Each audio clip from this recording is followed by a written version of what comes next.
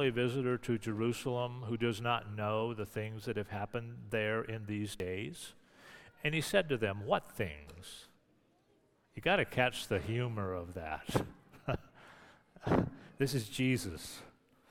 And they said to him, concerning Jesus of Nazareth, a man who was a prophet, mighty in deed and word before God and all the people, and how our chief priests and rulers delivered him up to be condemned to death and crucified him. But we had hoped that he was the one to redeem Israel. Yes, and beside all this, it is now the third day since these things happened. Moreover, some women of our company amazed us. They were at the tomb early in the morning, and when they did not find his body, they came back saying that they had even seen a vision of angels who said that he was alive. Some of those who were with us went to the tomb and found it just as the women had said, but him they did not see. And he said to them, O foolish ones and slow of heart to believe all that the prophets have spoken. Was it not necessary that the Christ should suffer these things and enter into his glory? And beginning with Moses and all the prophets, he interpreted to them in all the scripture the things concerning himself. So they drew near to the village to which they were going. He acted as if he were going farther, but they urged him strongly, saying, Stay with us, for it is toward evening, and the day is now far spent. So he went in to stay with them. When he was at table with them, he took the bread and blessed and broke it and gave it to them. And their eyes were opened, and they recognized him, and he vanished from their sight. They said to each other, Did not our hearts burn within us while he talked on the road, while he opened to us the scriptures? And they arose that same hour and returned to Jerusalem. And they found the 11 and those who were with them gathered together, saying, The Lord is risen indeed, and has appeared to Simon. Then was told what had happened on the road, and how was known to them in the breaking of the bread. As they were talking about these things, Jesus himself stood among them and said to them, Peace to you. But they were startled and frightened, and thought they saw a spirit. And he said to them, Why are you troubled, and why do doubts arise in your heart? See my hands and my feet, that it is I myself. Touch me and see. For a spirit does not have flesh and bones as you see that I have. And when he had said this, he showed them his hands and his feet. And while they still disbelieved for joy and were marveling, he said to them, Have you anything here to eat? They gave him a piece of broiled fish, and he took it and ate it before them. Now, he does the eating of the fish just to show he's a human being. So the ghost doesn't eat. So he just says, you got something to eat? I'll eat it. And these guys are looking at him and thinking that they're seeing an apparition or a ghost of some kind. And so one of the things that I'd like to kind of use today as I look at this message and look at this passage of Scripture is to kind of bridge off of an adage that we use, and many of you have heard it, and you can maybe finish it for me. If it sounds too good to be true, it probably is. All of you have heard that, right? And it's a fairly good thing to have not as a definite rule in life, but kind of as a thing that you have in the back of your mind. So if you're out looking for a used car, and every car of that year is $20,000, give or take a few, and then you see one that's $12,000 and it's the same year, it should always raise red flags to you that I need to investigate. Now, it could be true, but most of the time, probably not. So I almost got taken on this one just recently. On our trip to Arizona, last fall, I was looking for a place to stay, and I forget what site I was on, maybe VRBO or one of those, and there was this condo at a golf course, Legacy Golf Course, and it was a condo. It was a little too expensive. And so I went on Airbnb, and here is the same one. And I wasn't skeptical enough. It was $80 a night, and I was like, well, probably because of the shutdown and COVID and all this, they're having difficulty renting out the condo for travelers, and so it's $80 a night. That's a really good deal, so I'm taking it. It's on Airbnb. It's probably the golf course doing it, and I should have been more skeptical. Well, fortunately, one of my daughters had a little bit more experience with Airbnb. 2 weeks before we went, she's looking at the host, and she says, are you aware that this host has really bad reviews, and they gouge people? 3 days before you get there, you get a notification that you owe a lot more money. I'm like, oh, wow, that's really good, what's going to happen here? So I prayed about it. Well, it all worked out really well. They had a strict cancellation policy, no money back after a certain amount of days. After, I think, 2 or 3 months after you make the reservation, you could only get 50% back, and then nothing. And so I'm like, well, I prayed about it. I'm like, you know what? I have to contact her before she contacts me, because the next contact may be I need more money. So I did send her an email, and I left a nice wide open door for her. At the end, I said, I anticipate an experience with you that will allow me to recommend you to other people. And then I get an email a couple days later that said, sorry for the inconvenience. We canceled and refunded your money in full. And I'm like, I'm not asking one question. I'm just taking the money and being glad I got out of it. So if it sounds too good to be true, it probably is. However, that's not always true. When you get to Scripture that we looked at, that is exactly what the disciples struggled with. It all sounded way too good to be true, and those of you who have lost loved ones can maybe think about this a little bit, about what your experience would have been like this morning if you would have walked into church here and either your wife, your husband, or your child, or brother or sister who you lost in a tragic death was standing inside the door, and you walk in the door and there they are. And you're like, no, wait a minute, this is not real. I'm not awake. I'm not seeing right. This is not right. That's what these people felt. The same thing, because crucifixion is this horrible, excruciating death where if you were watching someone die that was a loved one, you would just be delighted when they breathed their last breath. That's how horrible it was. I'm not going to go into detail how horrible it was, but these people would linger for days. Many times they would linger for maybe 2, 3, 4 days before they actually died, and they would die from asphyxiation. But it wasn't sudden because nothing was really choking them except the fact that they finally couldn't lift themselves up and their lungs would fill with fluid, and finally you just kind of couldn't breathe. And so if it was Jesus and he was your loved one, the moment he breathed his last, while it was tragic, you would have been like, I'm just thankful he could die quickly and didn't need to suffer longer. So you watch that, and that's all in your mind. And then you have in Scripture, it is interesting, we have a lot of events recorded about Friday. Saturday, it does appear in Scripture that the chief priests went to Pilate and talked to him about securing the tomb until the third day.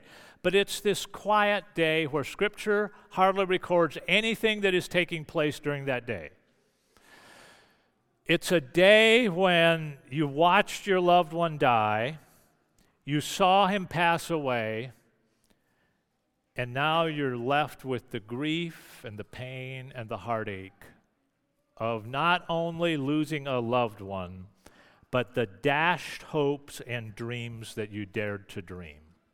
These were people, and if you followed along carefully in the passage of Scripture that I just read, they said, we had hope that he was the one to free Israel or redeem Israel. He was the one who was going to set us free. Now, in their minds, it would have been Roman rule, but they did think of him as a Messiah figure, and they felt like this was God's man.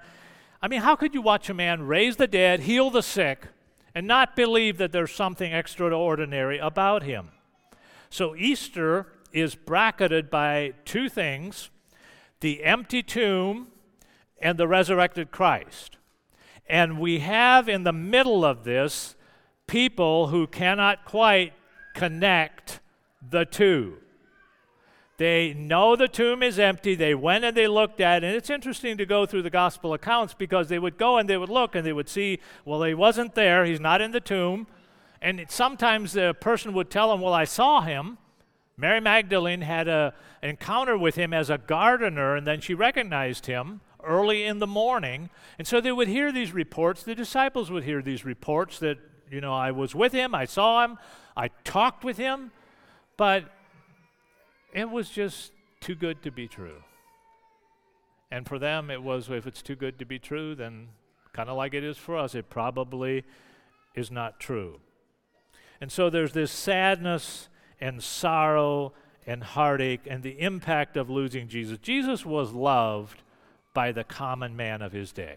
The average Jew loved Jesus. I mean, they would go, they not only loved the miracles he did, they also loved the things he said.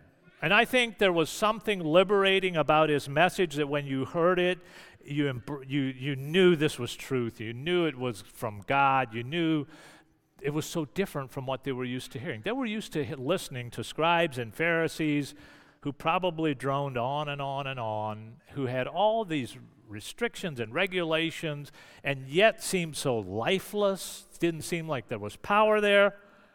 And then there's Jesus, whose message is full of life, whose message is refreshing. You go to hear him, and they dared to hope that it could be different than what it had been, and now that's all crushed by watching him die, because death is an end, isn't it? I mean, we know today that the ones who die, who we love, who are Christians, live again, but we believe that because there was a first resurrection based on Jesus rising from the dead. But think about living at a time before Jesus rose from the dead. Death seems like a very final episode that happens. Now, these two men are walking along on the way. They're talking, they're sad, and then Jesus shows up in their midst and begins to talk to them. In verse 15, says that Jesus himself drew near and went with them. In verse 16, there's a miracle that happens. By some means, God kept them from recognizing who Jesus was, or Jesus did that himself. It wasn't, I think, that his looks were so different, it's that their mind was kept from recognizing who he is. And it wasn't until he breaks bread that they actually recognized who Jesus is. And so as he begins to talk to them, they tell him, this was Jesus. He was mighty, a man mighty, a prophet in verse 19. Mighty indeed in word before God and all the people. And then how the chief priests and rulers delivered him up to be condemned to death. We had hoped he'd be the one to redeem Israel. And then they make an interesting comment. Yes, and beside all this, now it is the third day. The third day had a lot of significance because Jesus talked about it a lot. So much so that the Pharisees and the religious rulers went to Pilate and said, this guy talked about rising on the third day. Put a guard on the tomb to make sure he doesn't come out. The disciples here said, yeah, and it is the third day, but they just couldn't quite come to believing it because it seemed too good to be true. The other emotion, not only did they feel sadness and sorrow at the loss of Jesus, they also felt incredible amount of fear. Fear was kind of an overwhelming emotion that these men felt. When Jesus appears to them, later on in the portion of Scripture that I read, it is in verse 36. They were talking, they had met with the disciples, and other Gospels talk about the fact that they were in a room with locked doors. They were afraid that the Jewish rulers would decide, hey, you know what, we killed this man, why don't we just kill a few more? And so they're fearful of what may happen to them. It is interesting to note what these men say about their encounter with Jesus. Jesus begins in the Scriptures, and he begins to tell them all the things about himself and begins to explain Old Testament prophecy, how it relates to him. He says this in verse 25, O foolish ones and slow of heart to believe all the prophets have spoken. Was it not necessary that Christ should suffer these things and enter into his glory? And then he begins in the Old Testament, and he moves through there, and he shares with them God's plan and purpose. That everything that had happened in his life had a purpose and a plan. The end of, or Jesus' death was not some horrible accident or something that was an incredible tragedy. We look at his death through the lens of the resurrection, and it creates a very different picture of it. Now, it's horrible to think the way Jesus died, but I today am incredibly grateful that Jesus did die. He died so that I could have life, and it was necessary. He died in my place. So I want to look, so you have the sadness, you have the empty tomb, they discover the body is not there. But I want to end today looking at the resurrection and the implications that it has for all of us today. Because the resurrection is kind of like this dividing line. It is, so the death of Jesus was necessary, but it is remarkable because of the resurrection. If Jesus were not alive today, his death would just be like every other good man who ever died. But the fact that he is alive today means that his death was very different. And so, in the resurrection of Jesus, you have death turned to life, you have despair gives way to hope, sadness and sorrow are turned into indescribable joy. So you have them on one side, despairing and sad. On the other side, they become these people who are incredibly filled with joy and happiness. The fact that Jesus is alive, but also because of what it means for every one of them.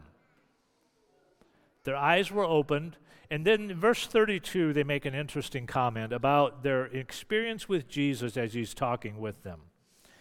Did not our hearts burn within us while he talked to us on the road, while he opened to us the scriptures?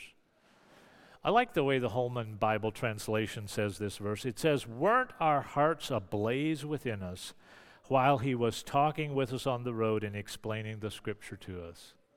It's kind of like just something within them burned with a longing. These men loved Jesus. I mean, they did. Jesus was not only the way, the truth, and the life, but he was a dear friend to his disciples. I think, genuinely speaking, these men loved to be with him. He was, I think, a lot of fun to be around. And that, not only that, but he spoke life and he spoke truth. And in the resurrection, it is possible for all of us to live and to experience life to the full as God has designed for us. To see the resurrected Christ was a gift given to those who, in spite of doubts, dared to believe. If you think through, and I've wondered about this, and I don't know, Scripture does not give us an answer, but so Jesus rises from the dead. If you follow through the Gospels, every single one of his appearances is to people who were his disciples. Did you ever think, so what would it have been like if Jesus would have risen from the dead and the chief priests are meeting in their temple court in their little room and they're having their little powwow? And what if Jesus would have just showed up in there? Scared the daylights out of these men. What if he would have showed up in Pilate's palace and walked in there and said, hey, you crucified me, here I am. Why did Jesus only appear to those who believed? Why did he not go to people who didn't believe in him at all? I don't fully know the answer, but I do know that encountering the risen Christ is a gift that God gives to those who believe and to those who want to believe. And those whose hearts are hard and cold and indifferent to God, he doesn't show himself. So if you want to believe, he invites you to believe, and you encounter him. But if your heart is hard, he feels no need to prove somehow to you that he is who he is. He is the King of Kings and the Lord of Lords. And so today, in Him, it doesn't mean that we do not at times feel despair. It doesn't mean that we do not struggle with the issue of death. It does not mean that we do not feel sadness and sorrow. What it does mean is that all of that is changed, and it's different for the Christian than it is for the non-Christian. So even in the midst of our sorrow, we experience a joy. Because death is not the end. It is not the final chapter. It was not the final chapter for Jesus. And one of the things, so when Jesus starts to talk to them about the Old Testament, it says he began with Moses and he goes through the prophets, and then it says all of Scripture, which would be the Psalms and all of the writings of Scripture. He works his way through all of those. Part of it is to tell these people, look, it's all a part of God's plan. Everything that has happened in the past is all a part of God's plan and purpose, and it's now culminating in the resurrection of Jesus. Nothing that happened back here was an accident, or nothing happened outside of God's control. God has always been in control. And so for us today, the resurrection of Jesus, I think, speaks to us that in the midst of whatever we face in life, God is in control. He is. And Christians believe in a brighter tomorrow. That's what hope is. A brighter tomorrow. So if you're here today and you're tempted to think that this year or next year or the following year things may get worse and worse and worse, let me invite you to look at Jesus.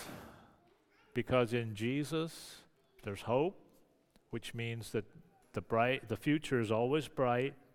And no matter what happens, God is always in control, and God has a purpose and a plan. He has a purpose and a plan for all of our lives. I want to wrap up with, this comes out of the Message, and it's verse 40 and 41, where Jesus has been showing himself to them. And he says this, and when he had said this, he showed them his hands and feet. So they could look, they could see the nail print, they could see the scars. And then in verse 41 it says, while they still disbelieved for joy and were marveling. They just couldn't wrap their mind around it. So here's what the Message says on those verses. As Jesus said this, he showed them his hands and feet. They still couldn't believe what they were seeing. It was too much. It seemed too good to be true. So while in life we may, for the sake of our own well-being, hold to the adage, if it sounds too good to be true, it probably is. In the Christian life, that is not true. The resurrection is too good to be true, but it's true. The eternal well-being of all those who are followers of Jesus is too good to be true, but it's true. And heaven is a place that when you get there, it will strike you that this is unbelievable. This seems too good to be true, but it's true. And it is in the Christian faith that what seems too good to be true is really true. And the gospel message is good news. That's the nutshell of the meaning of the word gospel. And I can't think of better news to tell you today than Jesus is alive. And he's alive forevermore. So Jake, go ahead.